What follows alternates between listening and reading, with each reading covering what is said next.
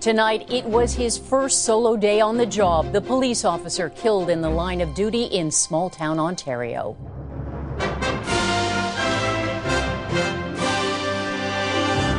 Hero to the end. I seen that young man lying on the ground. And profiling the prime suspects, one was out on bail. I'm outraged. Canadian travelers stranded until the new year. Something's going on and they got to fix it. While on American streets, the military enforces a no-go zone. Plus, the hockey hoopla out east. It's electric in there. Everybody's having a good time at all the games. Fan fest at the World Juniors as Team Canada looks for a reset.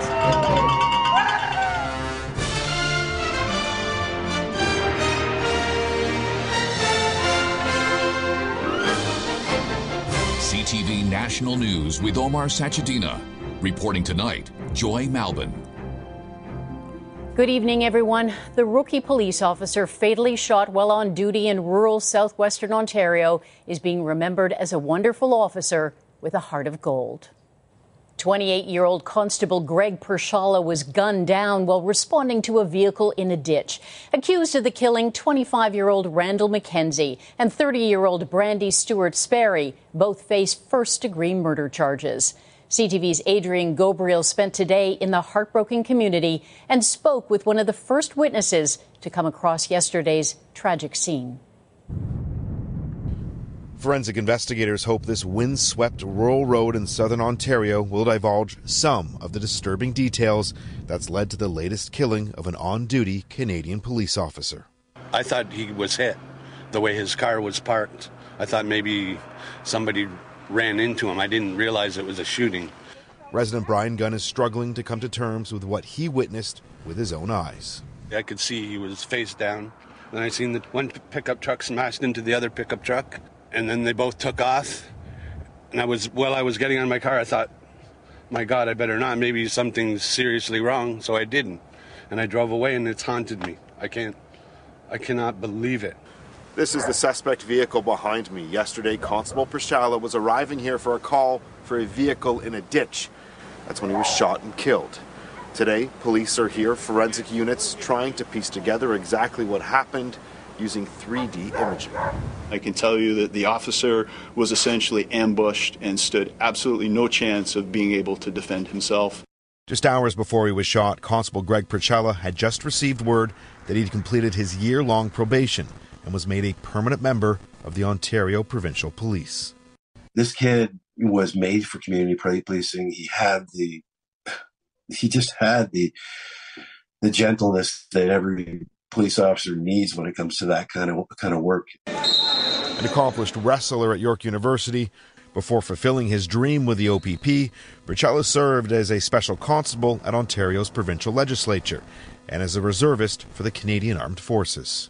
What I remember about him the most is, he's just his compassion and caring. 25-year-old Randall McKenzie and 30-year-old Brandy Stewart Sperry have each been charged with first-degree murder. McKenzie, who was previously released on bail and had a warrant out for his arrest, had already been sentenced to nearly 3 years in jail for assault with a weapon and theft of a motor vehicle in 2018. The fact he was out on bail and, as a result, killed one of your officers allegedly. What is your thoughts? I'm outraged. I'm outraged by the fact that McKenzie was out on bail and was provided the opportunity to take the life of an innocent officer. Pershala had dreamed of joining the force since he was just 5 years old.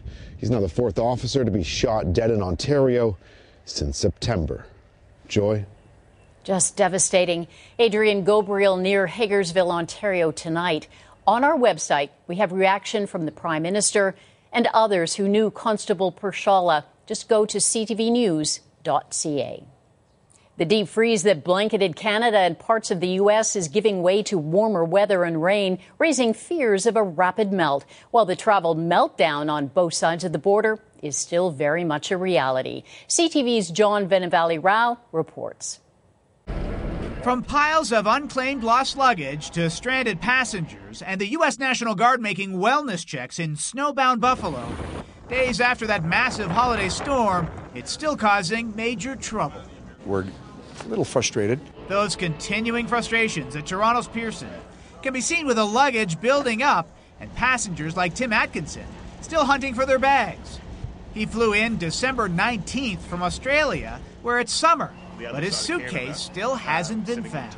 My bag is all my winter clothes, my regular clothes, and my Christmas gifts. A broken luggage belt at Pearson and extreme cold last weekend continues to have a ripple effect, while hundreds of Sunwing passengers remain stuck in places like Cancun, Mexico.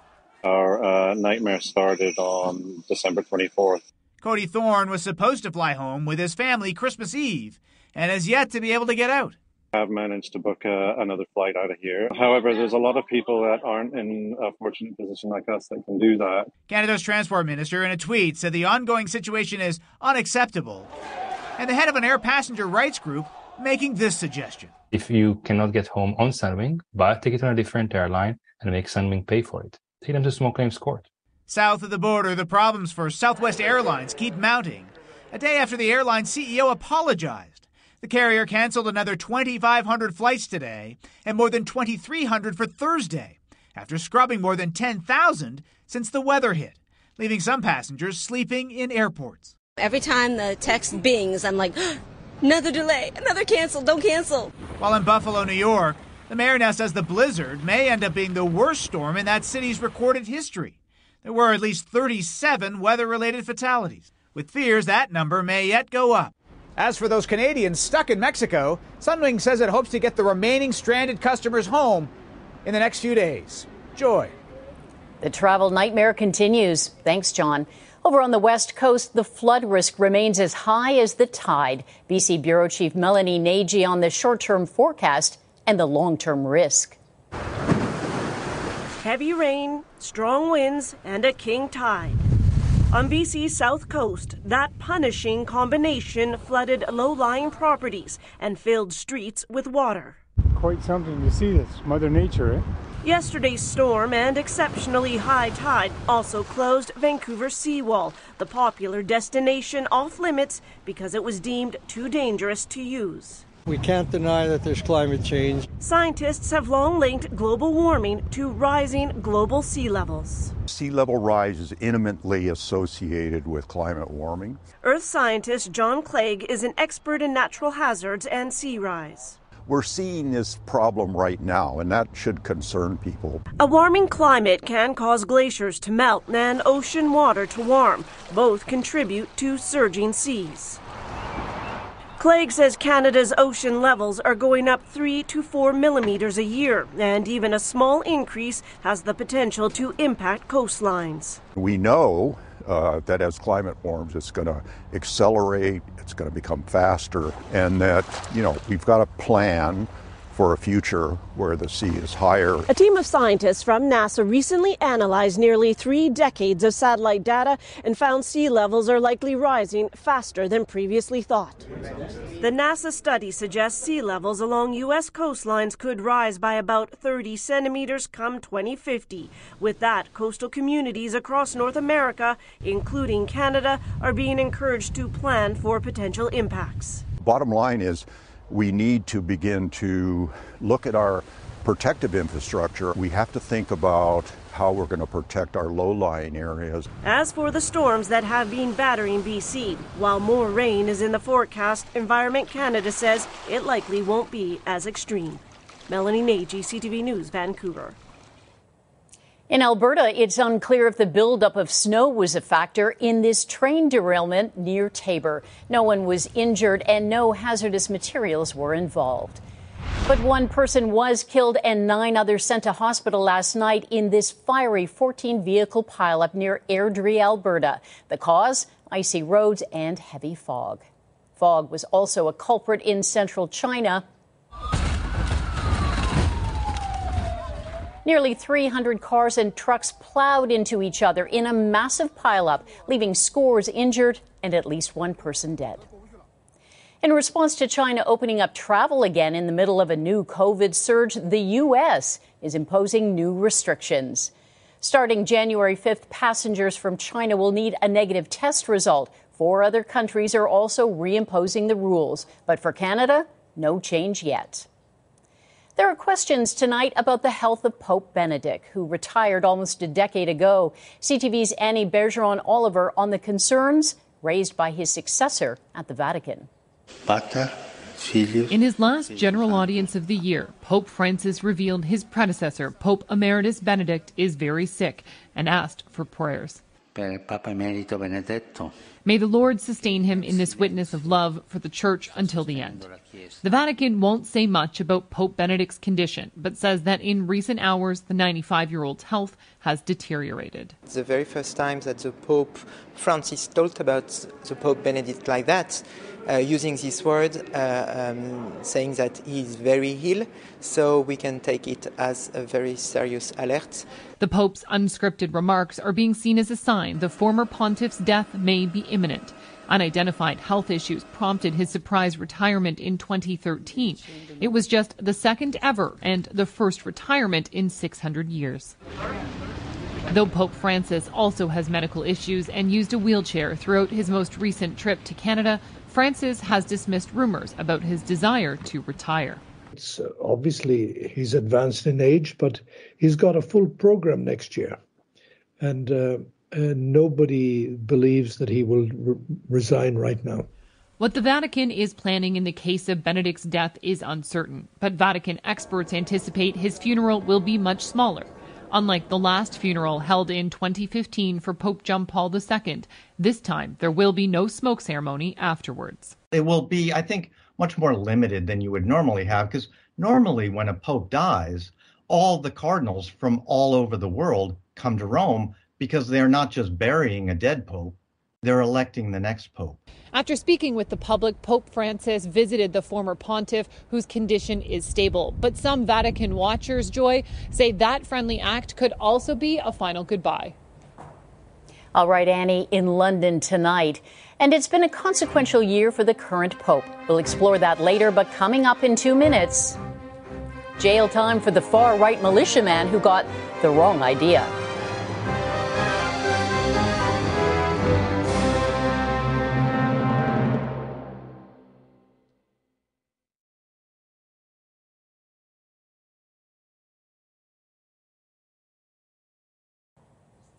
Today, the last of the plotters in that wild plan to kidnap Michigan's governor was given the longest prison sentence yet. Barry Croft, a Delaware trucker, was sentenced to more than 19 years in prison. The judge described Croft as the so-called spiritual leader behind a far-right conspiracy to kidnap Gretchen Whitmer and government officials, hoping to spark a reign of terror that would set off violence across America before the 2020 presidential election. While fresh from making his case in Washington for more weapons support, Ukraine's president is urging residents to evacuate from the city of Kherson. Liberated just 6 weeks ago, today Russia stepped up its assault. CTV's Vanessa Lee has more. Russia is intensifying attacks on Ukraine, firing 33 rockets at civilian targets in the last 24 hours, shelling the maternity ward of a hospital in Kherson. Miraculously, no one was hurt. 2 babies were born just before the attack. The head obstetrician says, "I don't want to think about what could have happened." Literally half an hour before, the doctors had left the surgery room. The government is now offering cash and train rides, urging people to leave. The Kremlin says no peace plan is possible unless it includes the annexation of 4 regions, including Kherson. Russian troops withdrew from the city last month. Scrambling to make gains, they shifted east to Bakhmut, which has become the heart of fierce fighting. Only a few civilians remain in the city normally home to 70,000. President Volodymyr Zelensky says there is no place that is not covered with blood. In his annual address to Parliament today, Zelensky says the war has strengthened Europe's unity, and no one in the West will ever be afraid of Russia. New Year celebrations in Moscow are scaled down, with symbols of the war inescapable. A brutal winter ahead for those who are sticking it out. There is no heat, no light, nothing. These are the conditions we live in, she says. In addition to a $44 billion aid package for Ukraine, the U.S. is also working to stop Iran from providing drones to Russia. Vanessa Lee, CTV News, Washington. Still ahead tonight, Pope and Pilgrim. Revisiting the historic papal visit as we count down our top 10 stories of the year.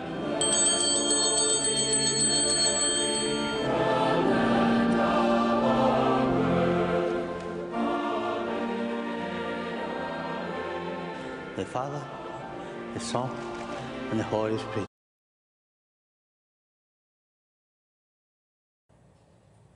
We're taking a look back tonight at an emotional journey. The Pope called it his pilgrimage of penance for church-run residential schools. With number 4 in our top 10 stories of the year, here's CTV's Jill Mackishon. For 6 days, Pope Francis listened as survivors spoke of a dark past. Elders, once children, ripped from their families and stripped of their culture and language. An act the Pope called genocide. I condemned this taking children away, trying to change their culture, their minds, change their traditions, erase an entire culture.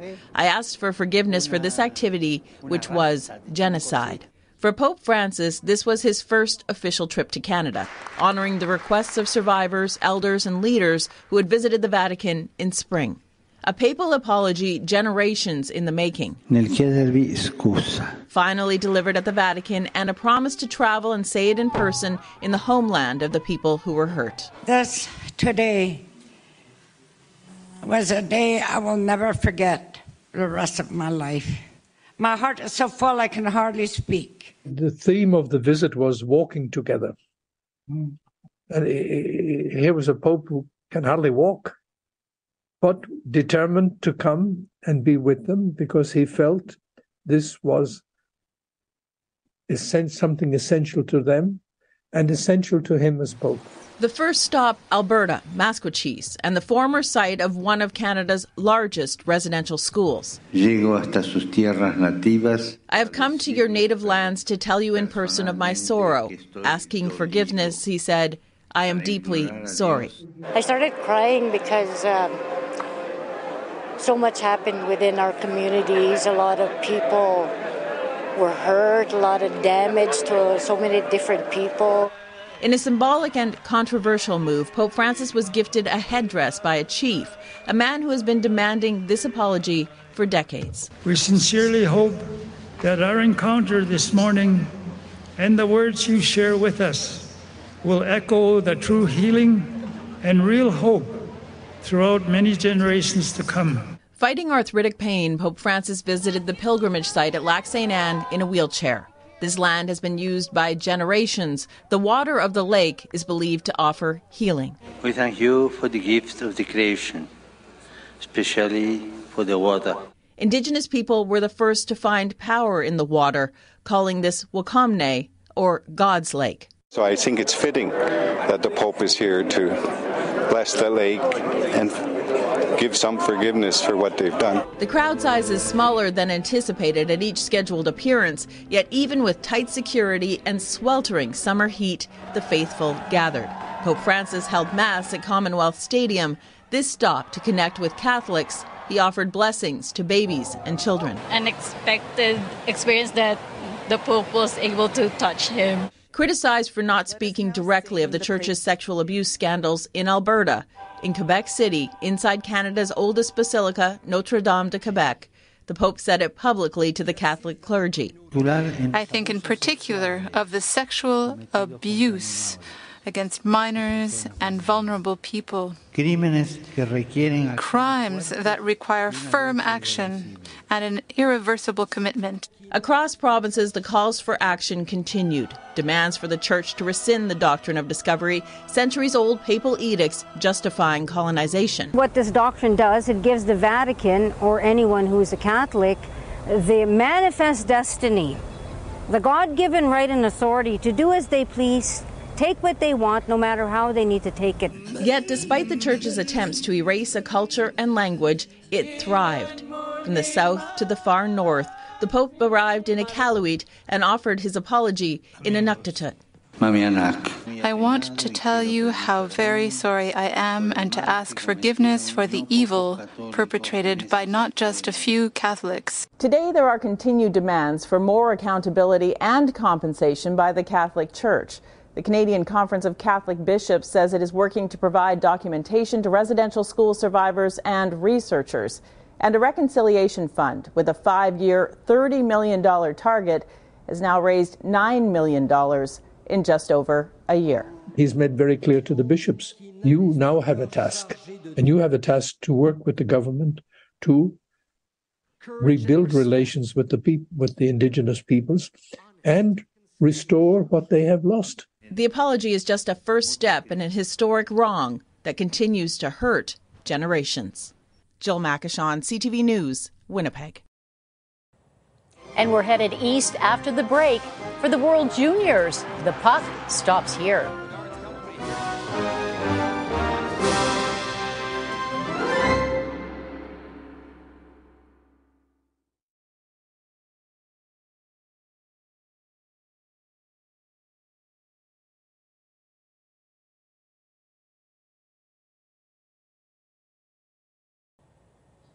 Well, the best of the next generation of hockey players have descended on Halifax and Moncton to battle it out on blades at the World Junior Championships. So tonight, CTV's Atlantic Bureau Chief Christian Adjkite looks at the ripple effects on and off the ice. They take to the ice now in Halifax. It was another packed house as Canada crushed Germany with a huge win.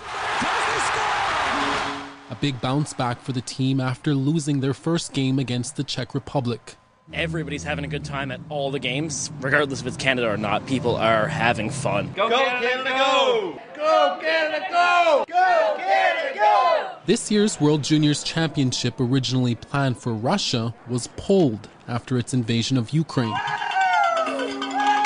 The games later awarded to Halifax and Moncton on the 20th anniversary of its last time in the Maritimes. To come into a rink, a junior hockey rink, in a town that loves its junior hockey that much, and the place is full for every game, it's just so great. While excitement is building, Hockey Canada's sexual assault controversy still hangs over the country's favorite pastime. But for the businesses who have struggled to survive the pandemic, the World Juniors couldn't come soon enough. Having everyone in the city, so many people coming through the restaurant, it's really bringing life back into what we kind of lost. And everyone here has a special reason for taking in the game. It's just the Canadian culture. We want to go out. We want to support the people playing for our country. This is a family reunion for Michael Tufts after the pandemic and restrictions, and then losing his father to cancer last September. If you see him, you probably know him. His dad's friends, who are now like uncles to him, are celebrating in his memory. Go, Canada, go! Every game, he'd watch every single thing. It's kind of crazy thinking about it now because it still doesn't seem real, but I know he's rooting for you, Canada. With more than a week left, the fans have more energy to give as Team Canada fights for another gold. Let's go! Christian Adjkite, CTV News, Halifax. And that is our newscast for this Wednesday. Thank you for watching, and we hope to see you again tomorrow.